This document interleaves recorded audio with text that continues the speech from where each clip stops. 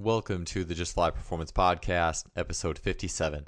Today on the show, I have Rick Brunner, nutritionist and author of Explosive Ergogenics for Athletes.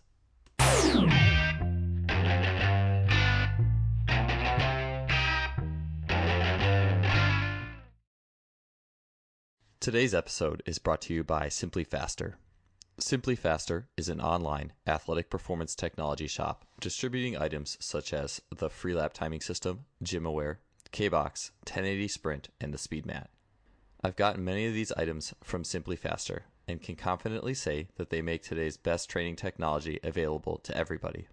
The Freelap timing system has revolutionized both my practices and my athlete assessments, allowing me to look at the 10-meter fly capability of dozens of athletes in a matter of seconds. It is wireless, compact, portable, and incredibly versatile. The K-Box and 1080 Sprint are fantastic tools for any coach looking to build speed, agility, and implement training scenarios that go beyond the traditional weight room. The 1080 Sprint is being used by great coaches training some of the fastest sprinters in the world, and it truly represents high-performance speed training. I can personally attest that Simply Faster's customer service is second to none.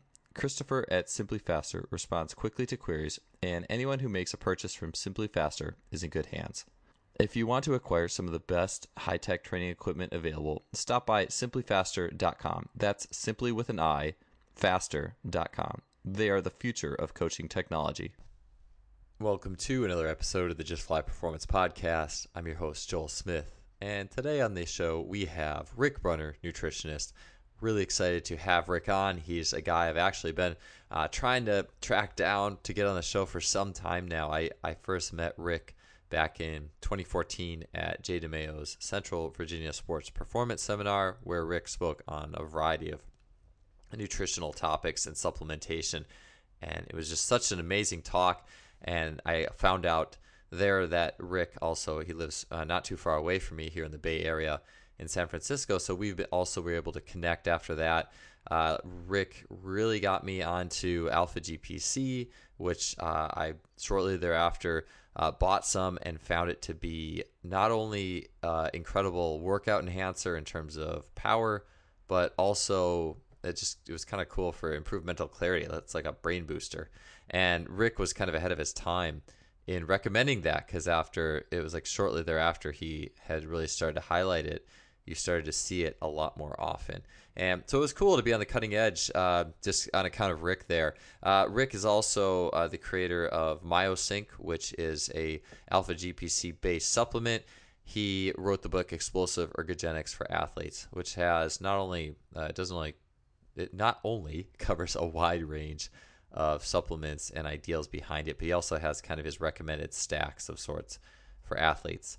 And it's really cool because it's like you look at a supplement and you see a dozen, maybe more ingredients to that, and Rick operates off of a very simplistic, simpler is better. And you'll hear it from the Ultimate Athletic Concepts camp, the minimal effective dose mindset, not just trying to melt someone's face with a pre-workout with ton of caffeine and all this other stuff in it, as we'll get to. Just great practical guy, tons of experience. He's come up through the dawn of sports supplement era, heavily active with creatine coming to the market in the early 90s. He spent extensive time in Russia learning from Soviet scientists. He's a good friend of Anatoly Bondarchuk. Rick was a hammer thrower himself back in the day, and he's going to get into his background a little bit and tell you guys about that. But Rick is a first-class nutritionist to have on the show. He's not only a sports science or supplement guy, but he's also does a lot of work with just general nutrition and foods and health. And you'll hear him get into a little bit of that towards the end of the episode today. But throughout the show, we're going to talk about his background. We're going to talk about creatine, selecting a good quality creatine. We're going to talk a lot about the role of pre-workouts and even some other types of supplements in blunting the stress response, and how pre-workouts might not always be the best idea if you're trying to create a stress response. So that's something that I think is a little unique. You're not going to hear that everywhere. But it's really good information. And when you see this mess of supplements driven by marketing, you might realize that, hey, maybe this isn't what they're saying to do isn't the best thing for me. And that's why it's just so great to have someone like Rick on the show, someone with such great experience and such an intelligent guy, and can help us navigate the field of sports supplementation today. So let's get to episode 57 with Rick Brunner. All right, Rick, welcome to the show. Thanks for being here today. Thanks, Joel. I appreciate it. Yeah, so could you start it all off with telling us a little bit about your background in nutrition, where you've been, and how you got to where you are now? Well, my background probably started very much early 1980s. I was out of college. I graduated with a couple degrees from Cal Poly in San Luis Obispo, and I competed in track and field. I was a hammer thrower and All-American in the hammer throw, and I never took any supplements really during my track and field days. I just worked on maybe a multivitamin or something, but it was really in its infancy back then. So in the 80s, sport nutrition started to come out a little bit, and so I around 1985, 86, I think I started working with a new startup company called Champion Nutrition, which was based out of Fairfield, California, and in the startup, and they had developed a few different products, and um, one of them was Metabolol. Any of the old dogs might remember Metabolol back in the days, but Metabolol was out. We launched that, and then another product that had called Muscle Nitro, which had a compound called mineral succinate, magnesium, potassium succinates. And I thought, well, what's the succinate stuff, you know? And so there was it actually kind of evolved out of some Russian science, some Soviet science, and I was really intrigued with that. So I I decided I would go to the Soviet Union with the NSCA group that was traveling. They were going to go to Bulgaria and then onto Russia.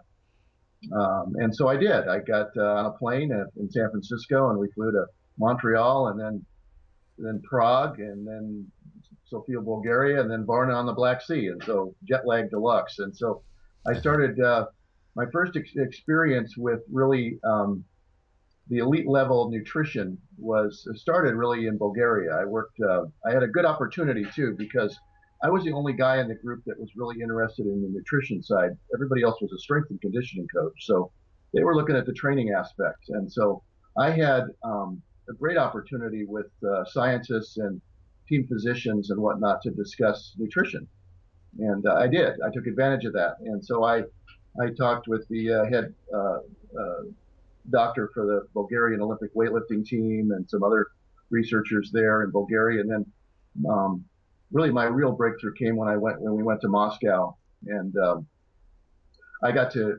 attend trainings and educational programs with different scientists in the Soviet system, and including Yuri Verkhoshansky. A number of your listeners might know of Yuri Verkhoshansky and exercise physiology, and got to know Yuri quite well, and whatnot. So that was my first taste of the Soviet nutrition and kind of getting out of just the general nutrition stuff. So, and then that was in 1988. And then again in 1988, I was invited back to an international symposium in Leningrad, which is now St. Petersburg. And there's a big institute in Leningrad that's an athletic performance institute. It was run at that time by a guy named Viktor Rogozin. Victor's quite well known internationally. Um, and so I attended that symposium, and I got to know a lot of scientists from all over the world, and that's kind of where I started. And then from there, I came back, and it was interesting. On that trip, I was already working on some supplements, some different formulations and whatnot. I think we'd already probably launched some things and whatnot, but I was working on an amino acid powder, and it was really one of the first really hydrolyzed amino acid powders on the market, and I wanted to make it a little more anabolic. So we were on a little venture into town to see some sites, and I was talking to some of the Russian scientists, and I said, I'd like to make this thing more anabolic. What would you recommend I do with it? And I can remember one of the scientists, I think it was probably Nikolai Volkov, said, "Why don't you put some creatine in it?" And I thought, what the heck is creatine? I didn't have a clue. And so I came back and started researching creatine a little bit. And some of the people at the symposium too were creatine researchers. I really didn't know as much about it at the time, but Eric Holtman was there, and Eric was one of the first scientists to study creatine in athletic performance. He and Roger Harris from Britain had co-authored one of the very first papers on creatine monohydrate. So I came back and added creatine monohydrate to this amino acid product that I had, and it was very effective. I had a lot of my elite athletes used it. The only problem with it was it tasted really, really bad, and so it taught me a lot about who will actually take this stuff. So it wasn't a big seller probably, but it was a big performance booster. It just tasted hydrolyzed amino acids taste really bitter and really nasty. So, but that's what we wanted. I wanted something that would really give results. So that's what we did. And then from there, it just evolved into different products and whatnot. And today, I'm still involved a little bit as well um, in nutrition and sport nutrition and looking at the science has exploded. Obviously, if you go online and look at the science on creatine, even creatine monohydrate, it's probably in the hundreds now of scientific papers on it. So it's been quite well researched, and now there's iterations in creatine and many other things. So that's where I started.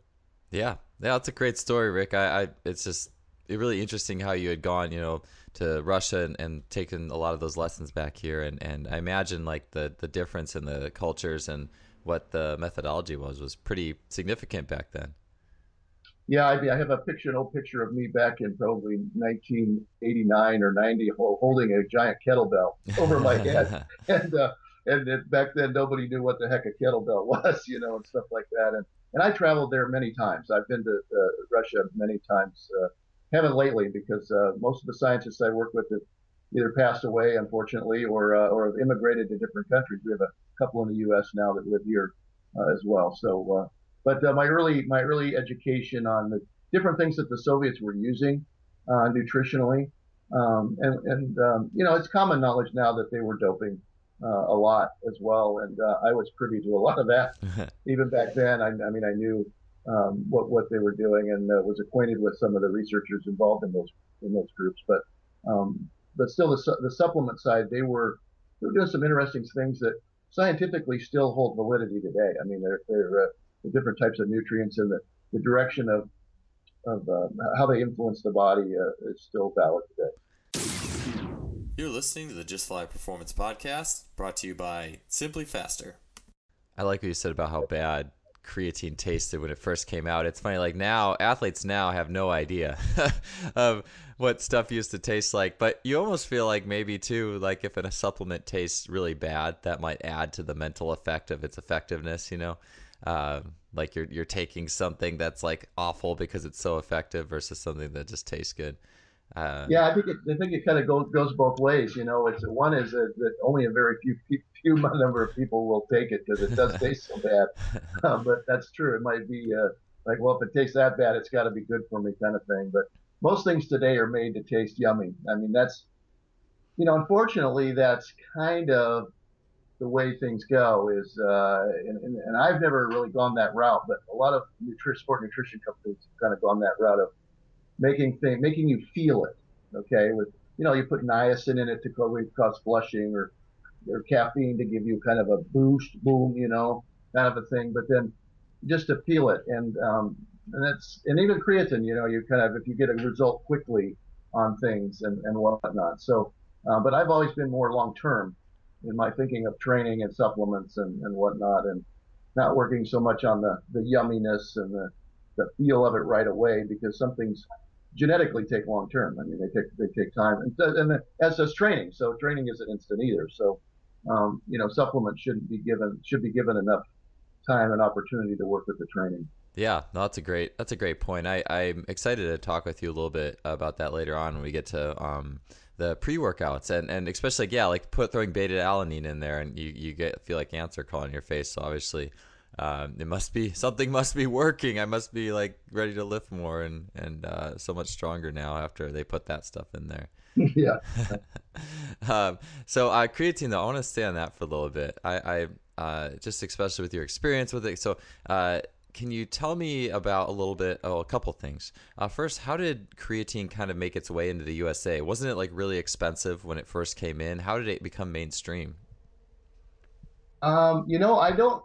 Uh, Again, back when I was in that little venture into town, we were going to the Tsar's Winter Palace and to see some art exhibits and some other things, and we were just cruising in there, and I kind of casually said, "Hey, I'm working on this product." So I had brought it in. I don't know if anybody else had done anything with it. I seriously doubt it. Eric Holtman and Roger Harris didn't publish their first paper until 1992. So I don't think anybody knew until 1992. Now, at that point, I think Ed Bird and Anthony Almada, who started EAS, really took it. I mean, I didn't take it and do with it what they did. They took it and really made it into a thing, and that was when the papers were starting to be published on it and saying, hey, this is great. And I spent time with Ed a little bit prior to that because Ed started at Champion Nutrition, so I knew him from there, and we chatted about different things and my visits in the Soviet Union and whatnot. So that's probably where pretty much where it started, and then it just kind of morphed from there. Yeah. EAS, that was the first creatine I used in high school. Phosphagen, that was the Yeah, first, right. my Yeah. first kind. I just had a couple of follow-up questions kind of with creatine. And one, this is something I've always kind of thought of is you hear the stories of like the lean mass gain and the strength gains you get through creatine, but then the physiology behind it would be more like a lot of people, or it would say it gives you more energy. You can get energy into the cell again quicker because of the phosphate, the effect on the phosphate molecule. So how does, as far as your thoughts go, how do you feel like creatine? What is the link with strength in creatine? Why are athletes getting stronger when they're utilizing it?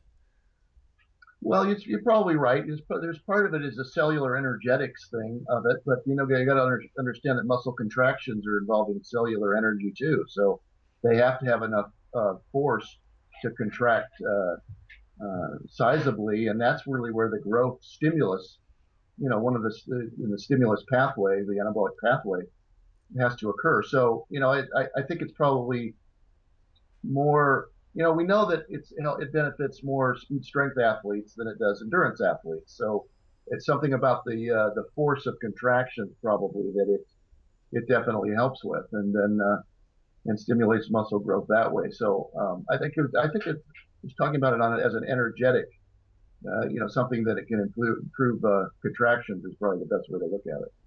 Awesome. And then going along with that, Rick, what are your guidelines for selecting a quality creatine these days? What are some things to look at to be like, hey, this is something I want to be putting in my body and using for athletic performance? Well, back in the 80s when I started working with it, I bought it from a company actually in the United States called Schweizer Hall. Now I don't even know if Schweizer Hall's in existence anymore. They don't make it anymore. I know that. But that's back then. That's where I got it, and I think I paid probably just a little north of $100 a kilo for it, Wow. which is a lot. I mean that's for raw material. That was pretty sizable. It's probably like $10 a kilo now or something, or 20. I don't know, but I do know that Creapure, which is from Germany, is probably the one that I would use. Creapure, German creatine, the quality of it has always been very high, and there are a number of companies. I consult with a company called Jarrow Formulas in the U.S., and I know Jarrow has they use Creapure material. Jarrow is known for using really good raw materials, so and I'm sure you can find it in other brands as well. But Creapure probably would be where I would go. And I'm sure there's other quality companies. Back just speaking from historic creatine supplies, I know that like the Chinese were trying to really flood the market. The Chinese material had issues with purity and also with adulterants in it, and so I never used Chinese material. And I would imagine that some material still comes out of China, but I avoided it back then. I mean, I don't know. I can't speak for now, but I do know that early on there was a lot of issues with or problems with doping and supplements. And I don't know if that's still prevalent, but I know people are more careful now about choosing supplements and whatnot. And And athletes were claiming, again, that they had just taken a supplement and then they were flagged for doping offense, an anabolic steroid, for instance. So, and I do know that a colleague of mine in Austria had tested his creatine from China and found steroids in it. Wow. So, so it probably wasn't out of the realm of a possibility that company. It's common for and it's unfortunate, but it's common for Chinese material to spike things or to synthesize things. Like I work with a lot of plant material, and the plant material is sometimes spiked by. So I don't use Chinese material for that reason. Um, so uh, I think Creapure is probably a really good choice, and there's probably others. I just haven't. I'm not in the loop now as much as I was. Yeah, no, that's interesting. It makes sense. And then I the whole spiked or dope supplements. I mean, I'm learning more and more about the dangers of those. I guess as I work with Olympians now, and just everyone's, even if it's better today. I mean, we still, even if because there was stuff back then, you can never be too careful. And I think about like the first time I used creatine, I gained I gained 10 pounds, but it wasn't all water weight. I mean, I was getting strong. And I remember I was like 2 years ago, I made my wife watch this video of my high school track performance. And she was like, man, you were really big and strong looking your senior year. Like, why don't you do that again? Like, maybe that stuff I took had something extra. I don't know. But that's fascinating. Also, last question on creatine. People always talk about this, and I'm interested on your take. I actually just heard a podcast with Mark Sisson and Mark's Daily Apple saying guidelines of loading and deloading, like 6 weeks on, 8 weeks off, and you used to hear like 3 weeks on, 1 week off, or all these different things. Do you have any take on loading or deloading something like creatine? I think not. I think it's just you have to play with it a little bit. It's changed so much over the years. As far as I don't know if anybody's done any studies, any published studies on loading it or anything. But I think back, from what I understand, at least in the early days when we used it, there was two ways to do it. You could take a small dose of a few grams or whatever, and because I think in the amino acid product I made, I think I only put like a gram or 2 grams in a dose, so it wasn't really super high. But you could take a few grams like that and do it over a long period of time, just to reload phosphocreatine in the muscles, so that when you do high intensity training, anything from heavy weightlifting to plyometrics and shock training and stuff like that, that it's there, it's in the muscle. So a low dose is probably fine, and then a higher dose was used like 5 or 10 grams, I suppose, somewhere in there, was used for a more of a shorter period of time, kind of an initial shot. Mm-hmm. And I think that's fine too. So I don't know if there's any method to the madness on it. And cycling it too. Cycling might have some applications. You don't ever want to get the body too comfortable with anything. And I call a lot of these things goodies. These supplements are goodies, and you really don't want to. And we'll probably chat some more about that adaptive response and stuff. But you don't want to give the body goodies all the time. You want to make it work, because that's the whole idea of training. I mean, training is creating a functional stress that's going to allow you, hopefully efficiently, to adapt to a higher level of performance. So, introducing supplements all the time just for the supplement's sake may not be. But like you said, you gain strength and weight and everything. And yeah, I don't agree that it's water weight. I think it's there's nothing wrong with cell volumizing, by the way. It can be very anabolic. So, that's not necessarily a negative for it at all. But in addition to that, it was shown to improve, assist you. It's not magically going, it's not anabolic in its sense of it's not a protein like an amino acid formula that's going to be turned into muscle. It's just going to allow you to improve your performance by performing at a higher level. And that's where I think it fits. So loading wise and all that, I think listen to some of the people that have been doing it now and then try it. That would be my recommendation. You're listening to the Just Fly Performance Podcast, brought to you by Simply Faster.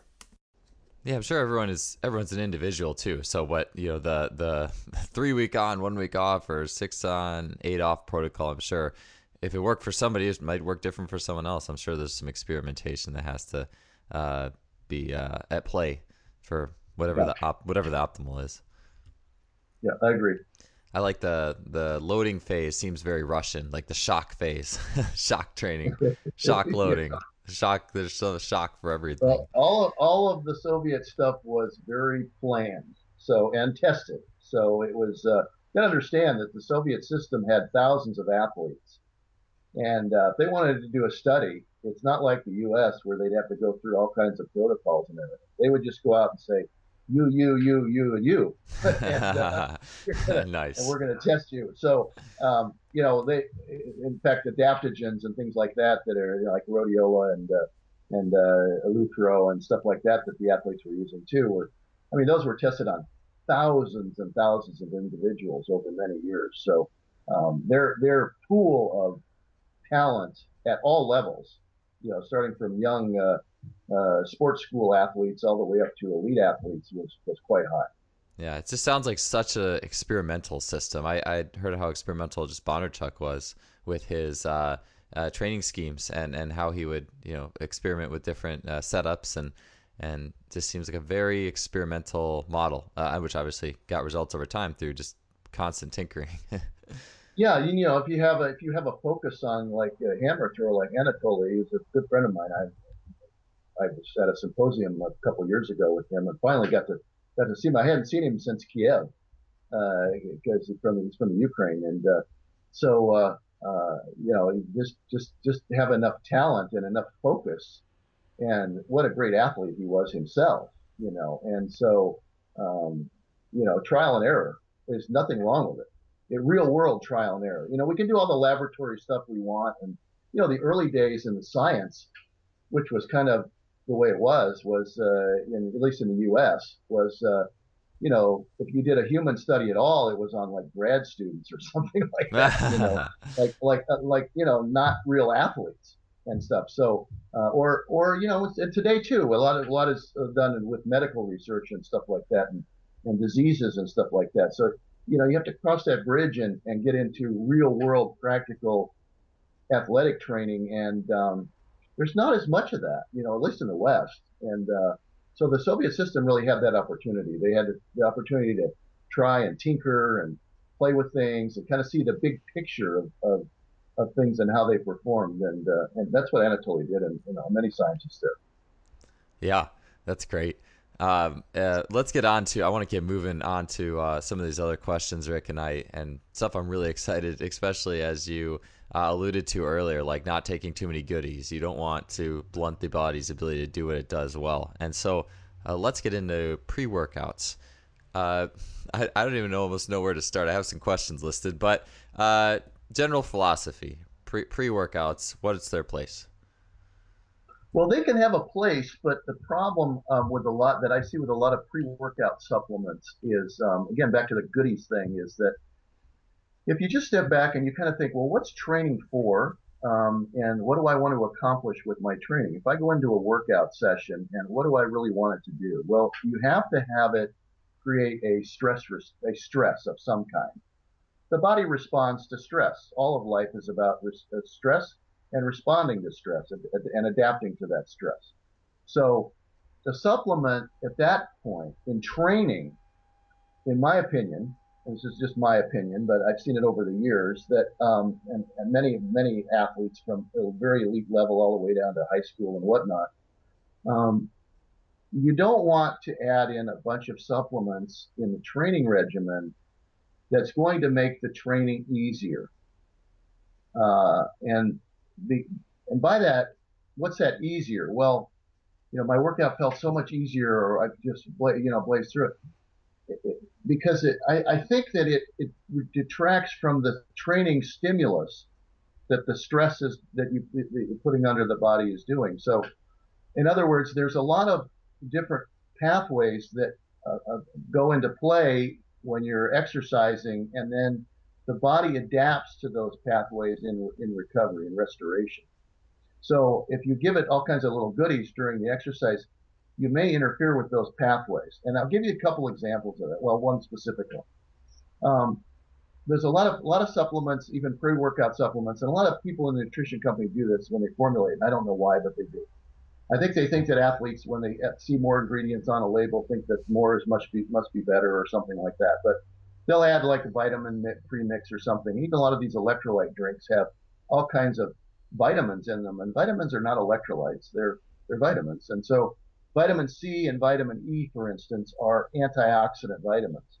They're direct antioxidant vitamins. In other words, they reduce free radicals, or what we would call reactive oxygen or reactive nitrogen. So um, taking them in a pre-workout supplement may be actually a detriment to the training, because the signaling molecules that occur during the training stimulus, the stress response molecules, some of those are reactive oxygen, free radicals, and some of them are inflammatory cytokines, or they're inflammatory proteins. They're part of our immune system. So those are ramped up during training, and rightfully so, because those are the signals that tell the body to get busy and adapt. And if you interfere with those signals, you blunt the training response. So you're really going backwards in a lot of ways. You're not getting the maximum amount. So the training, I think, pre-workout stuff has to be taken with a grain of salt and be very careful with it.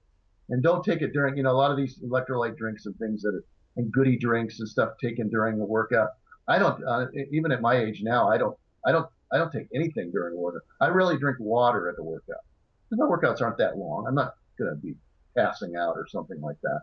But I don't want to interfere with the training response. So that's kind of my take on pre-workout supplements. Now, I formulated a product that is different than that, and we do use it pre-workout, but it's not an electrolyte protein kind of a drink. It's more for neuromuscular power. It's called MyoSync, and athletes take it about a half an hour before a workout. And it helps with force output and reaction and neuromuscular response. But in general, I don't use a lot of pre-workout stuff.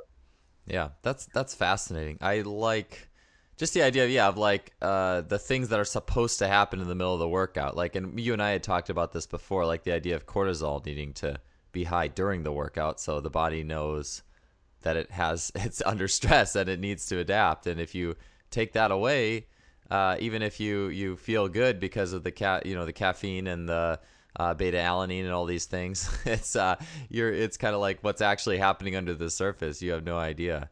And so many athletes have no idea. It's to a lot of people, it's just how fancy is the label, and which one of their friends are using it, and how do they feel during using it, regardless of any science or any results. It seems to be more about feeling than anything else, at least in terms of what people think they want to take and what's good for them. Yeah, and that's the feeling thing, and companies know that. That I mean, historically, I have a lot of friends in the industry, and I know that a lot of companies know that athletes buy stuff that they feel, that it's instant gratification, and even flavors. It tastes yummy. That's a feeling too. So the formulas are oftentimes made for that short-term feeling rather than the long-term, training effect. But yeah, I guess if you think, if it's a placebo effect and it's going to help me or something like that, maybe you bless her, but maybe you don't. Maybe it's actually detracting from your training, and not all that has been studied so carefully. But my gut feel is that a lot of things just should not be taken, pre-workout for that reason. Yeah. What about so? Yeah, tell me a little bit more about Alpha GPC, Rick. I know you had mentioned that you have it in MyoSync.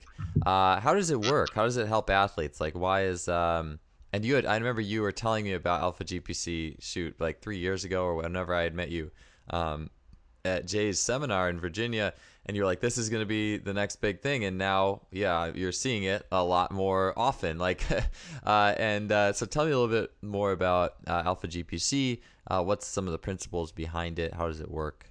And what are some things we maybe should be stacking with it or including with it? Well, so alpha GPC is a phosphocholine source. Choline is a part of the molecule that forms acetylcholine.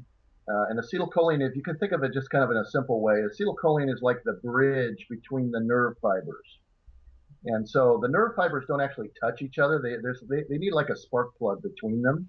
And that acetylcholine becomes that spark plug. So that if there isn't any acetylcholine in that bridge, then there's no connection with the muscle fibers, and they're not going to fire. And it's simple as that. So we add acetylcholine into the diet, into the program, and it's in MyoSync. It's a pretty high amount in MyoSync, and it's plenty in there for a one-shot deal.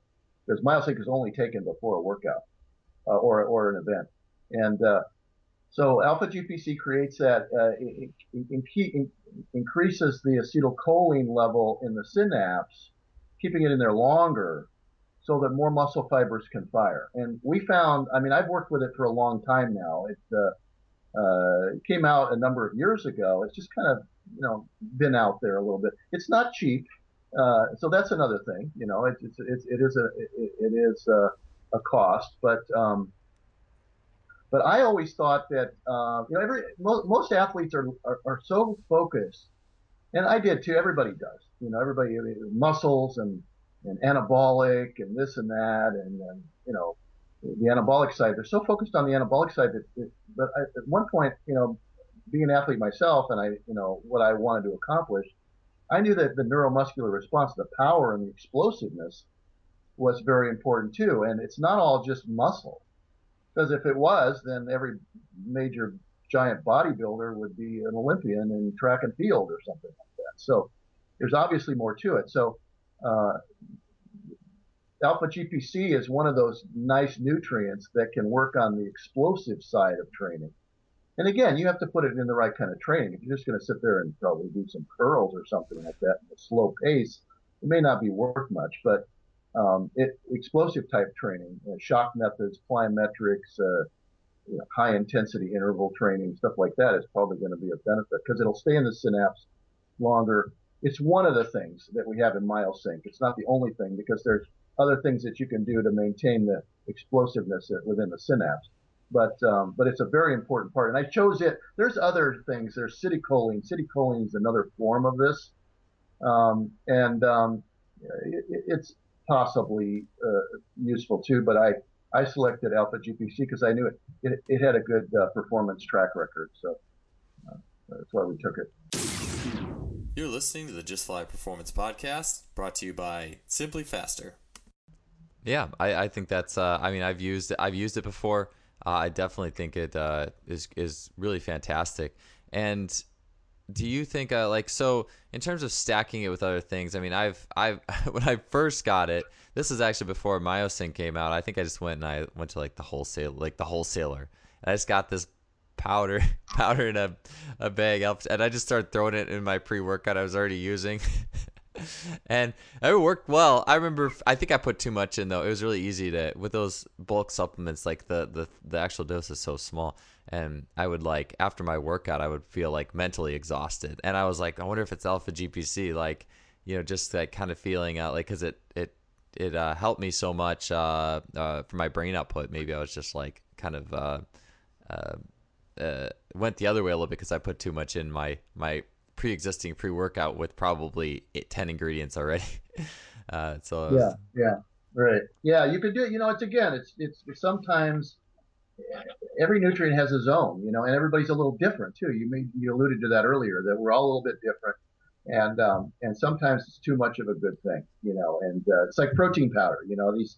I'm just fascinated by these laundry scoop size things of the tubs of protein powder and stuff like that, and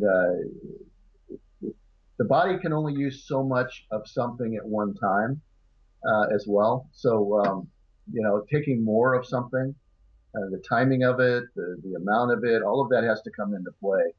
And we're all a little different, but then we're also all a lot alike. So it's just alpha GPC is one of those things where it probably doesn't take a lot of it.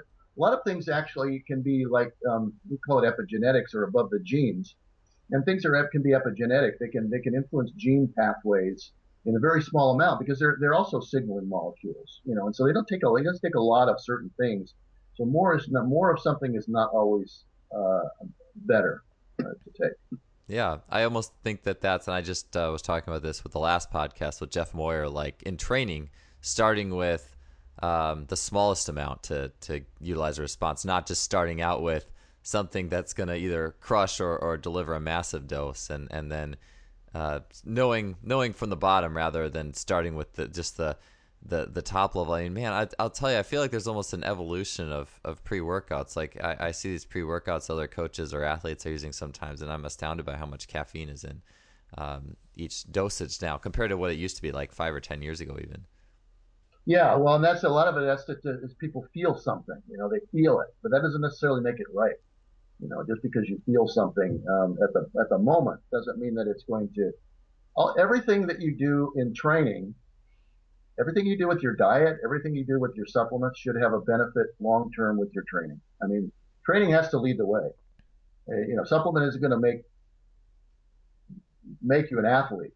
It's gonna if it's the right supplement, it can help you accelerate your ability or enforce your ability, but it's not going to make you. You have to do it, but you have to do it through training.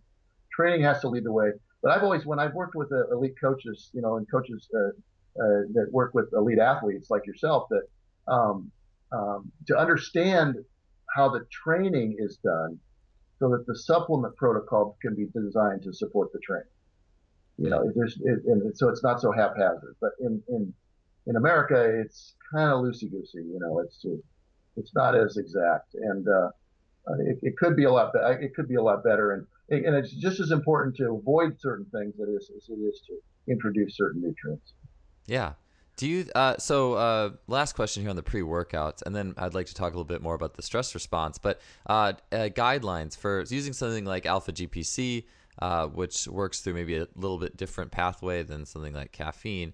At what points should athletes be looking to take that in their pre-workout versus obviously other things, and then Well, in the I competition schedule? we worked with it. I started working with it quite a few years ago. My gosh, it's probably been 10 years ago, maybe 12, that I started working with Alpha G. First time it came on the scene, and I started working with it. And kind of common sense says, well, it's got to be in the body, it's got to be in the synapse, and so or support that acetylcholine level in the synapse. So it's got to be in there at a certain time.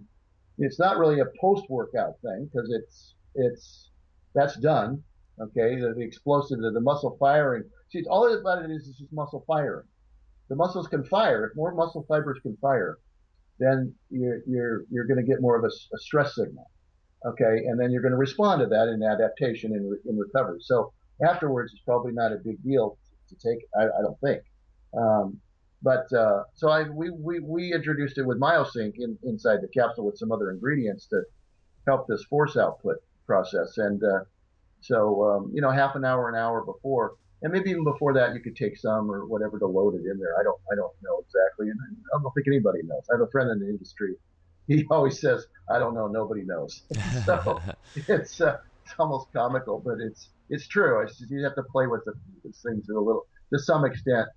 And I don't know if that's been studied about the timing of things, but in my gut feel and experience with it for a number of years now, is to take it pre-workout, half an hour before, something like that, probably would be good timing for alpha GPC. All right. So moving on, stress response. What's your take on some like the nutrient timing ideals then too? So outside of maybe even like specific supplements, but the idea of carbohydrates or like the sugary cubes athletes eat in the middle of the workouts, and what's your take on, I guess, nutrient timing in general, like that system and idea in general, and then some of these high sugar type concentrated, I guess you call them a supplement or food or food supplements, gels that athletes are having in the middle of these workouts? Well, I think that you and I have discussed these cube things and stuff before, kind of. Watching the athletes train, and then they go and they grab a cube and they down it, and then they're back training again and stuff. And so I don't know if that's really because of the cube's nutrient value or if it's because it tastes yummy. I think it's more because it tastes yummy. I think it's candy. And so, I mean, let's call it what it is. Oh, I always call it You candy know, myself. yeah, who doesn't like candy? You know, and athletes at a certain age, you know, in that teens and 20s and even 30s are, you know, working machines. I mean, you know, stuff. And I always tell people this because I work a lot right now. I'm not now. My research is more focused on middle age and beyond because I is one, you know, and so I'm studying more of the health things and whatnot. But I always tell people that, you know, athletes are or young people that are training can just about eat anything. I mean, they can plow through a burger and fries, no problem. And you know, and that may not be necessarily be the best thing all the time, but you know, athletes the body's pretty forgiving because it just needs energy. At times, it just needs energy. It needs amino acids for rebuilding enzymes and structural proteins and whatnot. And so the cube things, but I just think that you just have to be really thoughtful and careful about what you're taking pre and then during, especially during a workout. Like I said, I'm more a believer in not taking anything during a workout. I think the workout should be so freaking stressful in a targeted way. In other words, a functional stress that that really where your gains come is in restoration and recovery. Of taking something and making sure, and the recovery isn't just short term. It's throughout the next day to the next workout. So you know, making sure you get enough nutrients in there because eventually there's a threshold to everything. Like proteins. You know, how much protein does one need, and when does one take it, and all of that stuff. There's science to that and application to that, and so taking even too much protein at one time is really not an advantage. Is it a disadvantage? I don't know, but if the body can only utilize, let's just pick whey protein because it's very common for athletes to take whey protein because it's a complete protein. It's very high in essential and non-essential amino acids, especially leucine and branched chain aminos. And research coming out of Europe a number of years ago showed that um, about 20 grams of whey protein was pretty efficient, but more than that was not. And so the question is, well, why? Why is more not better? Well, the body can only use so much at one time.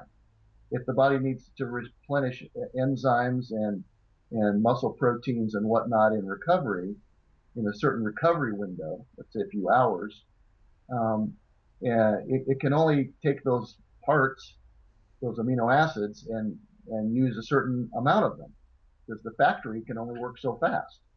And so by taking more of something at that point, really is probably creating just more stress on the system and spending more money on something. It'd be better to take like 20 grams of whey protein and do it every 3 hours, or you know, 20 grams of protein post workout, maybe a half an hour after a workout or something, and then a chicken breast for you know, a few hours later, because that that 20 grams is going to be enough to ride it through. Now, bigger athlete, I've always told, you know, if I'm working with like an NFL lineman or something like that, yeah, I would recommend probably more. They're bigger guys, so the common sense is they probably need maybe they need 30 grams, but a lot more. And some of these scoops are just like ginormous.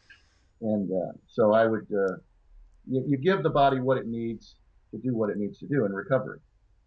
Yeah, the scoops in those like Russian weight gainer 5000s that are like the scoops that are half the size of your head. Yeah, they got bigger and bigger over the years. Usually, you know, in the old days we had small scoops, and, and now they're just giant. And I think, you know, everybody kind of intuitively thinks the same with supplements for the average person and multivitamins and stuff like that. That, you know, mega dose or triple dose or whatever. More people think more is better, and manufacturers think this too. You know, they think, well, if athletes think more is better, let's give them more.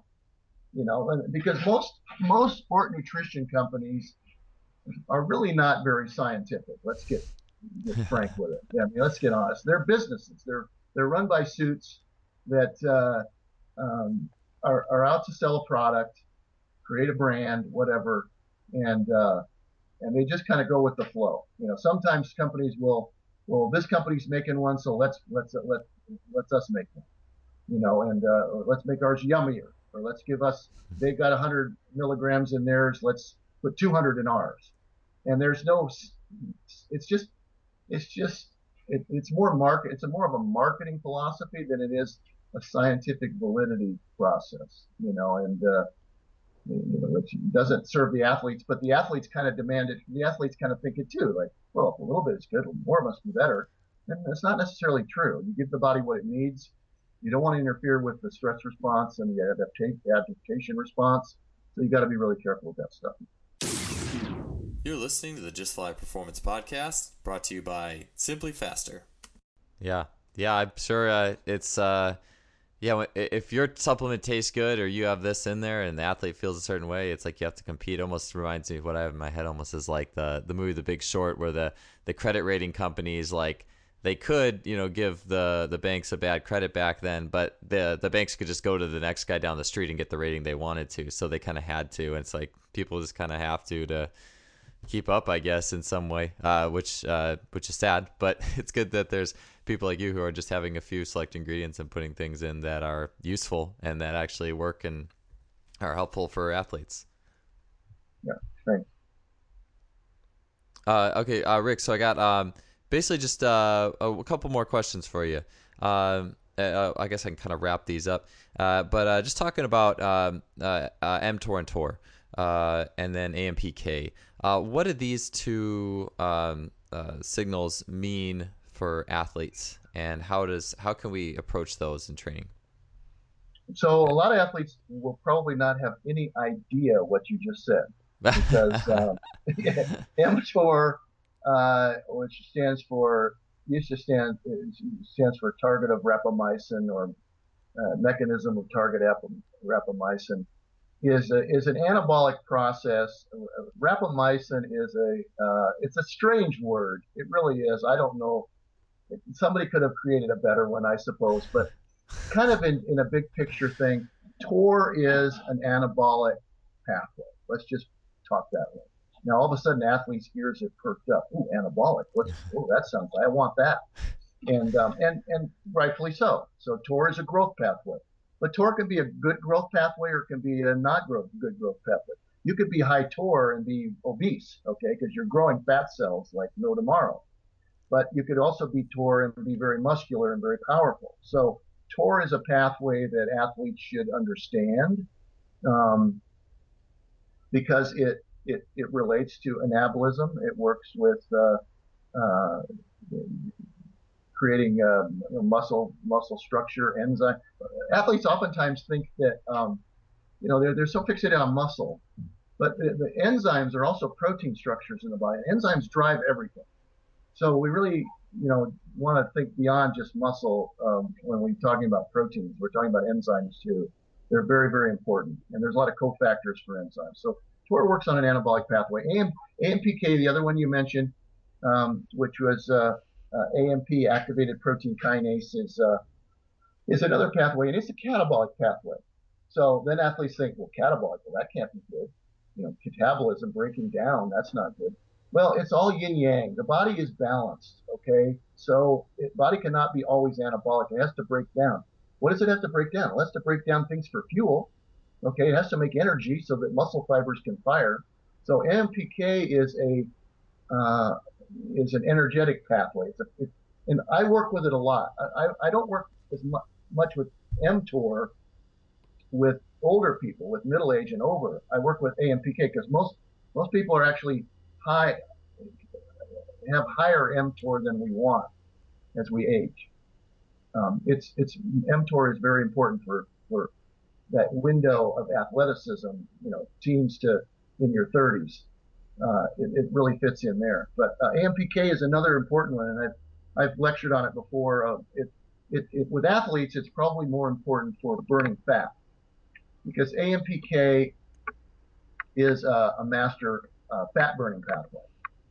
So if you have excess body fat, AMPK is something you probably want to pay attention to. Now, how does it work? What is the pathway? AMPK it's an enzyme, and so it then stimulates other processes, which stimulate other processes which do things. So in a simple way to explain it, Um, when is AMPK high?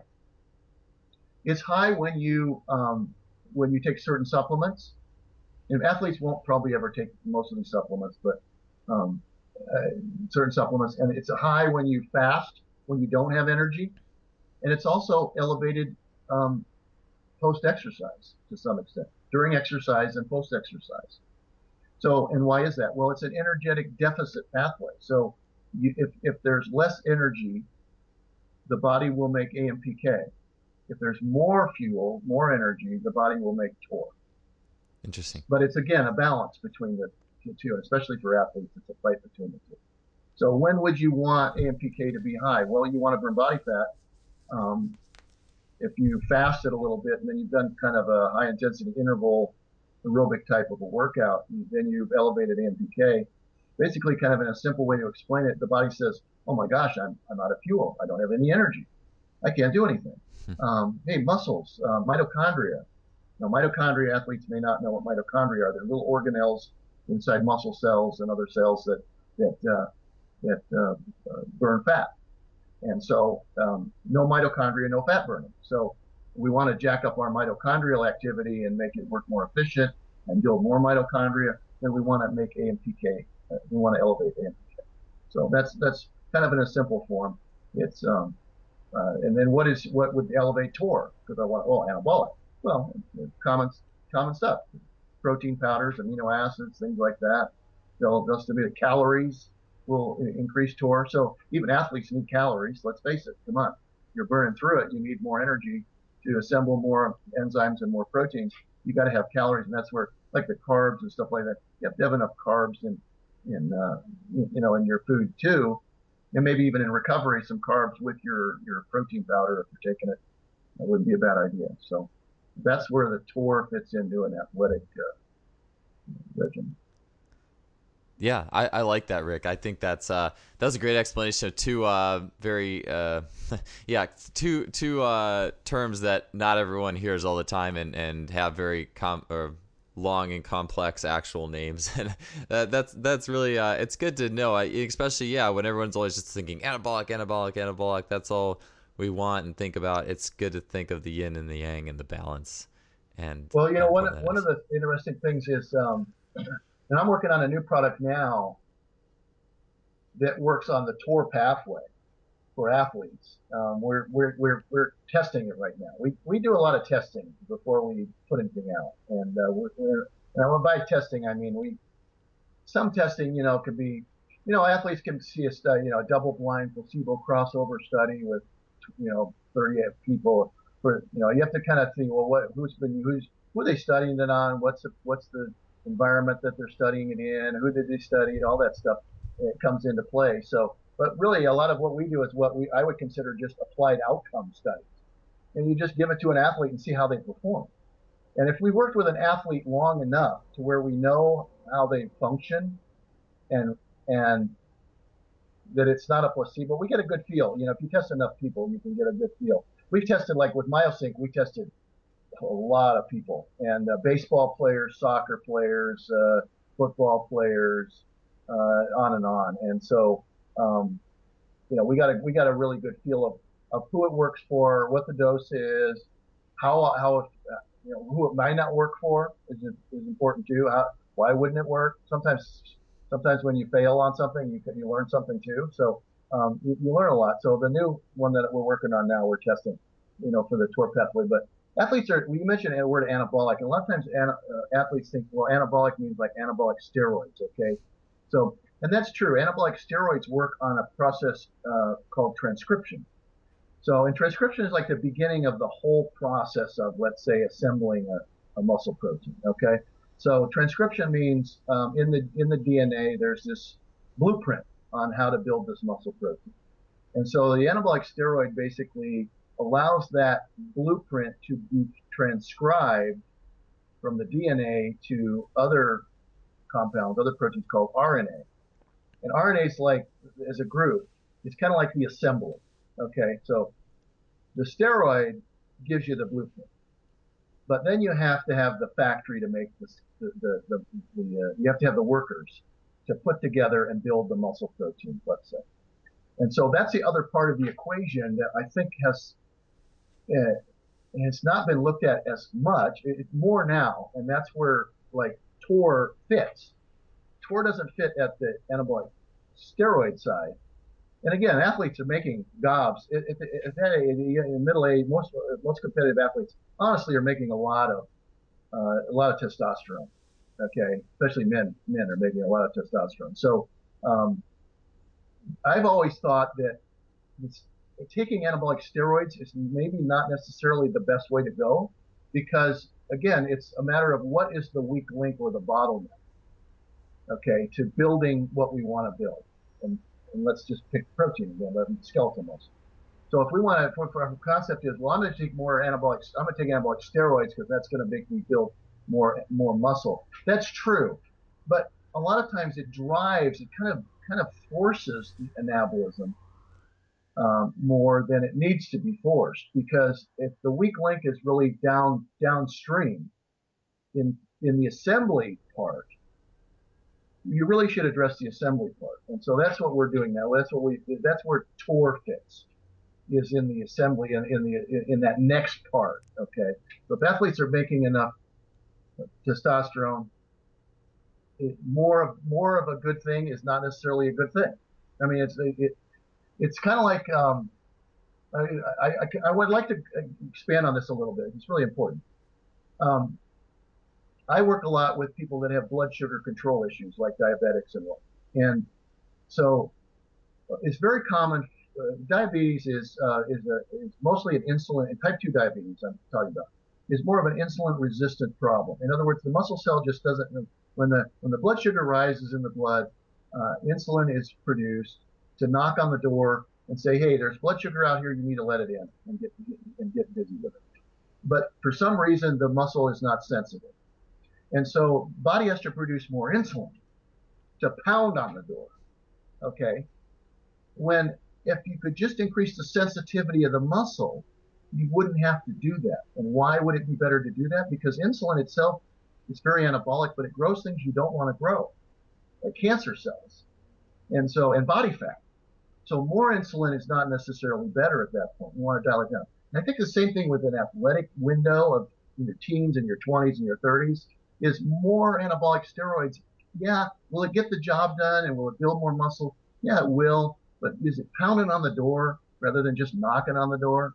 Okay, so if it can just knock on the door and get the job done, I think it'd be better to do that. And it certainly, with athletes that are tested and you're not supposed to be doping, then that would be, if I want to be a clean athlete, then I've got to think of other ways to efficiently use my testosterone that my body is naturally making. I hope that makes kind of sense. That downstream, now we have other parts of other players, other actors in this process to assemble enzymes and muscle, skeletal muscle, and whatnot that we really should be looking at, and that's where the TOR pathway is. So enough of that. Yeah, that's fascinating. Yeah, there's always consequences when you're knocking on the door too hard or kicking the door in versus just letting the body operate as it was meant to. Yeah. Rick, that's all the time I have for the podcast today, though. But thank you so much for being on. I really appreciate it, man. Oh, my pleasure. It's good to talk to you, and all the best with you and your athletes.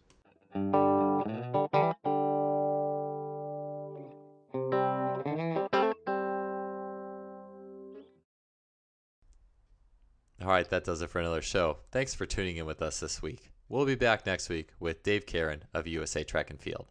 Until then, please visit our sponsor, SimplyFaster.com, suppliers of high-end training technology, K-Box, Freelap Timing System, 1080 Sprint, as well as a lot of other new cutting-edge things on the market. Browse through their store. They got it all if you want to get faster, stronger, and do so with some of the latest technology.